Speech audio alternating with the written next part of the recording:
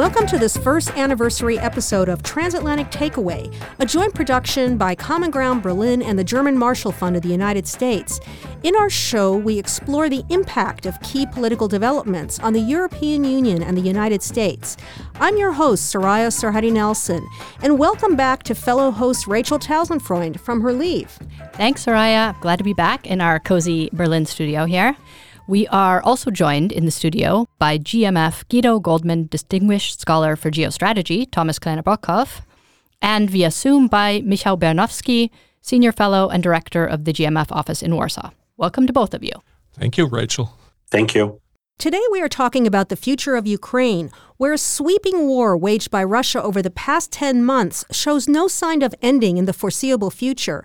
The chairman of the U.S. Joint Chiefs of Staff estimates 100,000 Ukrainian soldiers and a similar number of Russian soldiers have been either killed or injured since the war began. His estimate is that 40,000 Ukrainian civilians have also been killed. And with winter upon us in the Northern Hemisphere, the next months promise to be that much tougher for both sides, as well as Ukraine's allies. Ukrainians have been suffering immensely in this brutal war. But Thomas, when you factor in strategic, political, and economic costs and think about positioning, who's in a worse position now than they were 10 months ago? Is it Ukraine, Russia, and what about the EU and the United States? Clearly Russia, because it's not where they expect it to be. And frankly, it's not where anybody here expected them to be. The resilience and the frankly, heroism of the Ukrainians turned the tide on this. They won a number of battles. The question now is, who is going to endure? Who is going to make it through the winter better? And clearly, Putin hopes the West is going to fall. Not so much Ukraine. You'd have to think that he's waging this war against Ukraine as much as against the West. He thinks the West is weak. We can't sustain this type of support, he believes. And you and Michal, you were in Ukraine in early October. So on this endurance question, or just in general on the visit, what was your takeaway? What's your impression after that visit? Ukrainians are confident. They're confident to win. They're bullish in that sense, but they're not overconfident in the sense that there's no hooray type patriotism. There's no going overboard. In fact, I found there was a sort of a subdued mode on that, and that's because I think everybody has a friend who died, and they understand the price. And they understand the price is growing with the recent mobilization. They think the mobilization is what they call a human speed bump. It's not going to change the trajectory of this war, but it's going to be much more bloody, including for them. And Michal, what about you? What was your main takeaway from this visit? My main takeaway was that Ukrainians are the most resilient people I've ever seen, both at the level of government, but also at the level of society. They have endured months of war, but when we arrived to Kiev, it was really like any other normal city. It was a beautiful sunny day. People were having coffees outside, and the war was not too far, but people were standing up and maintain resilience as a society, as an economy, as a political system. Now, Ukraine has then endured a month of difficult bombings of civil infrastructure. So the losses have been very real, but the resilience persists. Here I agree with Thomas that it is about who will last longer, but I have no doubt that the Ukrainians will outlast us all, and hopefully they will certainly outlast the Russians, and hopefully the West will remain to be with them. But the resilience was the main message, and the understanding and conviction that they will indeed win, and that this will be a long fight, but that they will be victorious at the end. Michal, we seem to be entering a new phase of the war with the recent Ukrainian drone attacks on military targets deep within Russian territory. Does that worry the Poles and other Eastern Europeans, especially after last month's errant Ukrainian missile strike in Poland that killed 2 men? What really worries Polish people is how close the war gotten to our borders. The missile, most likely, it was a Ukrainian anti-aircraft missile, fell in Poland, killed 2 Polish citizens, 2 NATO citizens, but it was very much because Russia, with its bombing, spread all over Ukraine, including Western Ukraine. So that's what really worries people. As you said, the war perhaps is entering a new phase in a way that Ukraine is able to penetrate so deeply inside Russia, destroying planes in two strategic airfields from which Russian planes take off to hit Ukraine. But these are also airfields that host strategic nuclear bombers. So this is very deep, about 650, 700 kilometers inside Russia. If this means an earlier victory for Ukraine, this would be something that would be welcomed by Warsaw. But there is some worry about the Russian response and potential escalation. Thomas, you wanted to add something? Yes, the question is not whether it is legitimate. It is. The question is whether it's smart. The Ukrainians actually demand of the Americans to get longer range missiles in order to attack the ships that these missiles that attacks their infrastructure come from. And are they convincing the Americans with striking deep into in Russia with unmanned aerial vehicles when they need the Americans that have concerns about escalation? And what about the Germans? What are the fears in Berlin in terms of escalation, especially since we have these new strikes in Russian territory and with Putin warning all the time that no European city is safe? Well, there's not one Germany, there's two or many Germanys, many opinions here on that. My observation that especially the Chancellor in his language has gotten more solid, more, you might say, tough, because he, as anybody else, is observing this war as an unjustified war and as a string of war crimes. So there's not much ambiguity in what he's saying here about the nature of this war. Michal, there was a disagreement between the Polish government and the German government on the Patriot missile defense systems. Warsaw wanted them to be sent to Ukraine. Germany was adamant that they go to a NATO member, in this case Poland. So how does that look in terms of German-Polish alignment on the future of the war? Well, first of all, there is still pretty high criticism of Germany's speed in the so-called Zeitenwende, in transformation of German foreign and security policy. But the offer that you mentioned, that Germany would place Patriot anti-air and missile defense systems in Poland, would be normally in the category of a very positive, friendly gesture from Germany to Poland. And it was received as such in the very beginning. But because of an ongoing parliamentary election here, and because the ruling party is to a good extent campaigning on the premise that Germany is a very difficult ally at best and perhaps an unwilling ally at worst, the offer was rejected initially by the top politician. The latest is that Germany will, in fact, put the Patriots in Poland, but it really is an X-ray of difficulty of this relationship, even how security cooperation can be sacrificed for domestic political gains in the short term.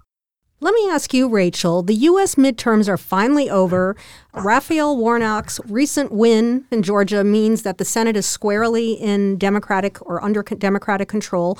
But with the House in the hands of the Republicans, who appear to be focused on investigating Joe and Hunter Biden, what changes can we expect in U.S. policy to Ukraine? I mean, is there going to be a weakening of the resolve?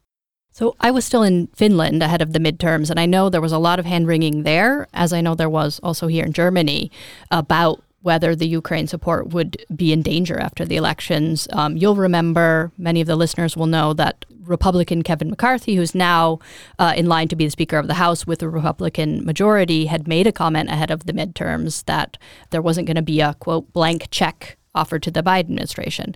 But this was politics. It was not a credible threat, but I do think it's an important signal that we should be aware of. So, yes, they're going to be investigating the Bidens. The GOP is going to try to block a lot of the Biden administration's initiatives. They're going to try to weaken and embarrass him as much as possible ahead of the presidential election.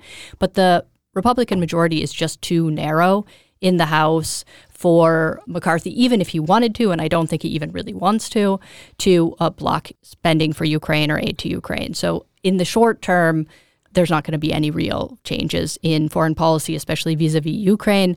That said, it is an important signal, especially to allies, that there's something changing in the Republican Party, and not only the Republican Party, when it comes to the U.S. willing to lead globally and spend globally. We're going to take a short break, and when we come back, we'll talk more about the Russian war in Ukraine and the prospect of negotiations. Stay tuned to Transatlantic Takeaway.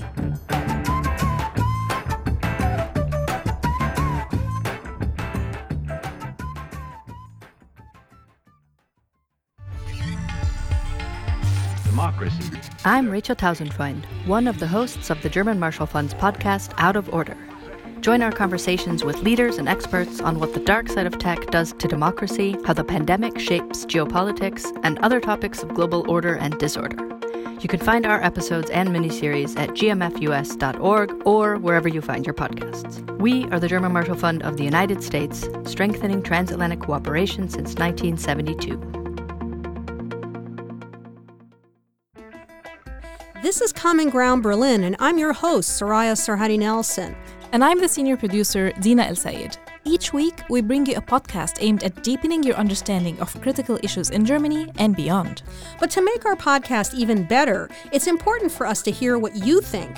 You can share that with us by rating the show on your podcast app. You can also write us a review on the platform you use to listen to our episodes. We look forward to your feedback, and join us again next Monday on Common Ground Berlin.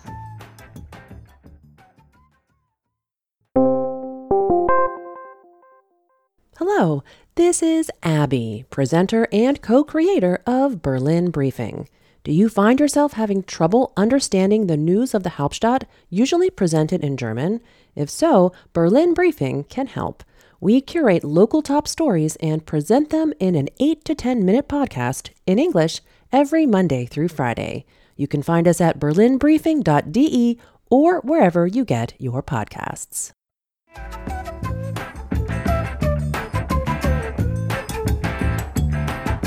Welcome back to Transatlantic Takeaway, where we are talking about the future of Ukraine. I'm Soraya Sarhaddi Nelson of Common Ground Berlin. And I'm Rachel Tausendfreund of the German Marshall Fund. We are joined in the studio by GMF Guido Goldman Distinguished Scholar for Geostrategy, Thomas Kleine-Brockhoff, and via Zoom by Michal Baranowski, Senior Fellow and Director of the GMF office in Warsaw. So before the break, we talked about possible changes in U.S. policy toward Ukraine and support for the war. What about in Germany or wider in the European Union, if they are looking at the political dynamics in the U.S. and their own political dynamics? What about the resolve here to continue support? The European Union is struggling mightily to get the aid package for so-called macro-financial support. That's direct budget assistance to Ukraine, squared away at the European Council level, because Viktor Orban, of all people, and his Hungary are putting the brakes on that, trying to extract other compromises in other areas, rule of law most of all, and money spending for them. So the commitment that the European Union has made to help Ukraine through its budget deficit next year, 50% of which, assuming that the United States would do the other 50%, look shaky now. And when you then look at the American situation, where the Republicans are coming in, are going to be less bullish, less ready to spend larger amounts, they will also raise the question of burden sharing. And if the Europeans are then not able to commit because Viktor Orban, their friend, puts a veto in, then we're potentially in a difficult situation. And what about energy prices? It's getting cold here in Berlin as well. Do we already have a sense that this is going to be a political problem? It already is. I don't think people actually even know what their energy prices are going to be. We've all just in the mail last week found what our energy prices, electricity prices are going to be. We don't even know what gas prices are going to look like. So the compensation packages, whether you're philosophically sympathetic or opposed to them, they're clearly serving a political purpose to hold the ground, not to cave in, to allow to stand the ground on supporting Ukraine. It's all about politics. It's all about domestics, all about retaining domestic support in these energy price packages. My bill doubled. And that's just electricity, and it's not even about electricity. I don't even know what my gas bill will do. So what are German polls showing, though? Is it like in the United States where Republican interest in a prolonged support of Ukraine is waning? I mean, are we seeing that sort of fatigue here on this side of the Atlantic? Interestingly, no. I'm surprised. This is not maybe a slight weakening, but barely recognizable. Michal, what about Viktor Orban? Thomas mentioned that, he helped derail $18 billion worth of support that was supposed to go to Ukraine. How do the Poles feel about that? I mean, how is Warsaw reacting? Because it used to be that Hungary and Poland were very much allied against Brussels. Is that changing because of this sort of reluctance to help Ukraine win? Or at least, I mean, the reason for it obviously goes beyond Ukraine. It has to do with Hungarian reaction to the EU punishing it. But I'm just wondering how Poland feels about it. The Polish society or Polish public opinion is generally absolutely flabbergasted and surprised and dismayed about Hungary's position altogether on Russia and the war in Ukraine and support for Ukraine. That said, the political and governmental policy toward Hungary has for a while cooled off. There was, I would say, a crisis in Polish-Hungarian relations, but right now they are back on track. And they are back on track because Ukraine and the war in Ukraine is only one of the important interests in the bilateral relations, but the one that is really in this sense, more important for the current Polish government is Hungary's backing vis-a-vis Brussels, especially in the context of Polish problems with the rule of law. Basically, the Polish government and the Hungarian government have each other's back when it comes to standing up to the pressure from Brussels on rule of law. Even though, in that sense, Poland is actually under a greater pressure than Hungary. So that alliance, Polish-Hungarian alliance in the EU, very much continues despite the total disagreement when it comes to Hungary's position vis-a-vis Ukraine. And Thomas, do you think in general the pressure to reach a negotiated settlement is increasing? I mean, the other news ahead of the midterms was this note to Biden by progressive Democrats sort of pushing for diplomatic engagement. And President Macron made some statements after his recent visit to Washington about security concessions to Russia that gave some pause to Olaf Scholz and others in Europe. Do you think there's rising pressure? Is it quickly rising in terms of negotiation? We heard at the beginning the Ukrainians are not thinking like that yet. I would say the battle lines are still there. They're holding. They're not changing. Somebody pops up with a statement here and there. Latest one was President Macron, who suggested security guarantees for Russia. He didn't mean security guarantees for Ukraine, but for Russia.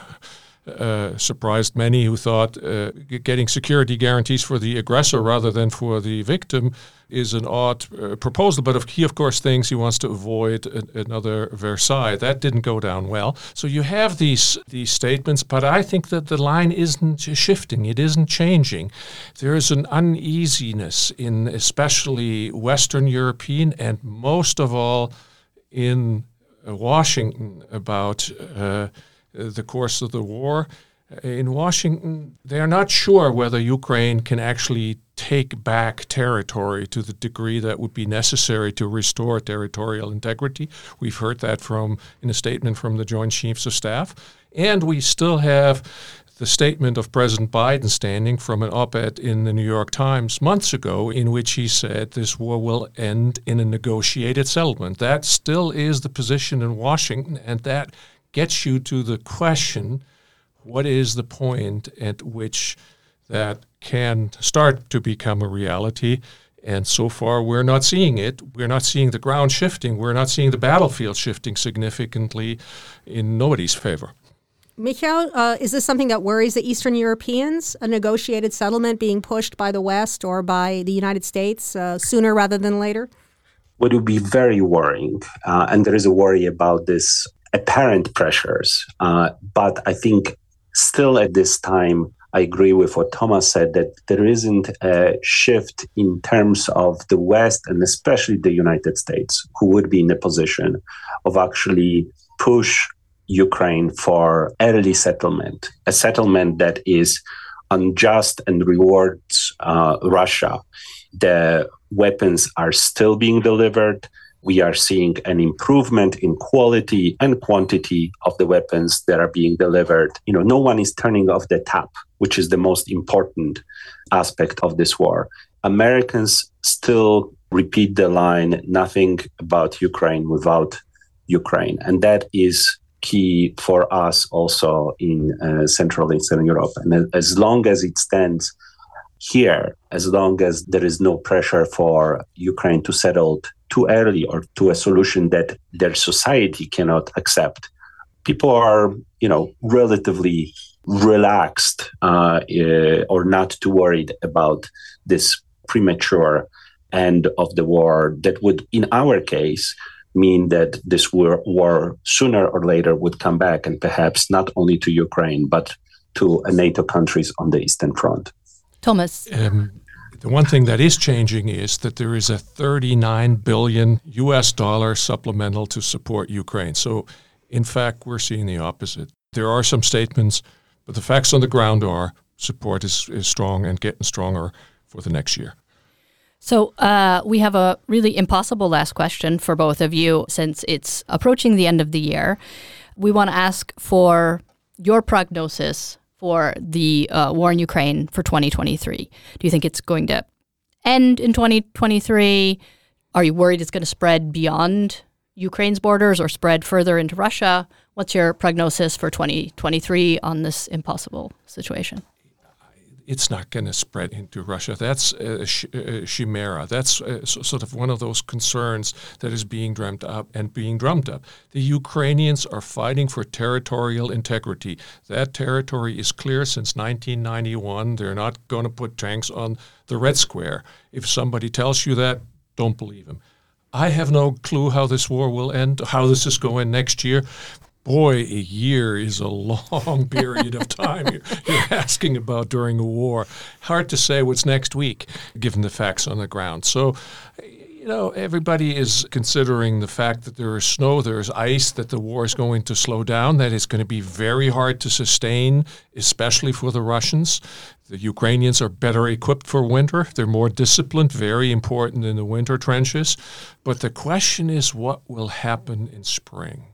Will the Russians have fixed some of their problems? There's indications that the Russians on the battlefield are learning as well. Will they have resupplied? Will they be able to have offensive capability? Or is the opposite going to happen? Are the Ukrainians catching a breath, so to say, after their battlefield wins in Kherson? And as some, especially American analysts, suggest, will move towards Crimea. And Michal, what about you? What's your prognosis for 2023? Well, certainly we will not see the Red Square being taken over by Ukraine. That's never been a scenario possible in this war. No one is trying to reach that. Secondly, I also don't think that we'll have a spillover of this war into NATO territory. Frankly, Russia is just too weak to be able to do that in an organized way. Unfortunately, I do expect that we might see cases like we have on November 15th, when debris or missiles fall in Poland, Romania, or other frontline member states of NATO. But I think my main prediction on what we are seeing right now on the ground is that the war will continue. Perhaps not as hot of a phase as we have right now. Both sides are getting exhausted, but I do not think that we'll have a real settlement of this conflict, unless this is one possibility that I really can imagine, but probably not already next year, that the defeats of Russian army on the ground create a political dynamic inside Russia, in Moscow, changing the politics there sufficiently for Russia to abandon its war of aggression on Ukraine. But probably, unfortunately, it is not going to be next year, again, I think we are likely to finish this next year also in a state of a confrontation and conflict and war in Ukraine. Well, we're out of time and we have to leave it there. Thanks to GMF Guido Goldman Distinguished Scholar for Geostrategy, Thomas Kleine-Brockhoff, for joining us. And thanks to Michal Baranowski, Senior Fellow and Director of the GMF office in Warsaw, for being on Transatlantic Takeaway. Thank you very much. It was a pleasure. Thank you both. Thank you for the invitation. I'm your host, Rachel Tausendfreund. And I'm your host, Soraya Sarhaddi Nelson. Transatlantic Takeaway is a joint production by the German Marshall Fund and Common Ground Berlin. Our senior producer is Dina El-Sayed, and our social media editor is Stefano Montali. Common Ground Berlin is made possible through a grant administered by the German Ministry for Economic Affairs and Climate Action. In addition to Transatlantic Takeaway, all Common Ground Berlin and GMF's Out of Order episodes are available wherever you get your podcasts. And be sure to check out our respective podcasts' websites, commongroundberlin.com and gmfus.org.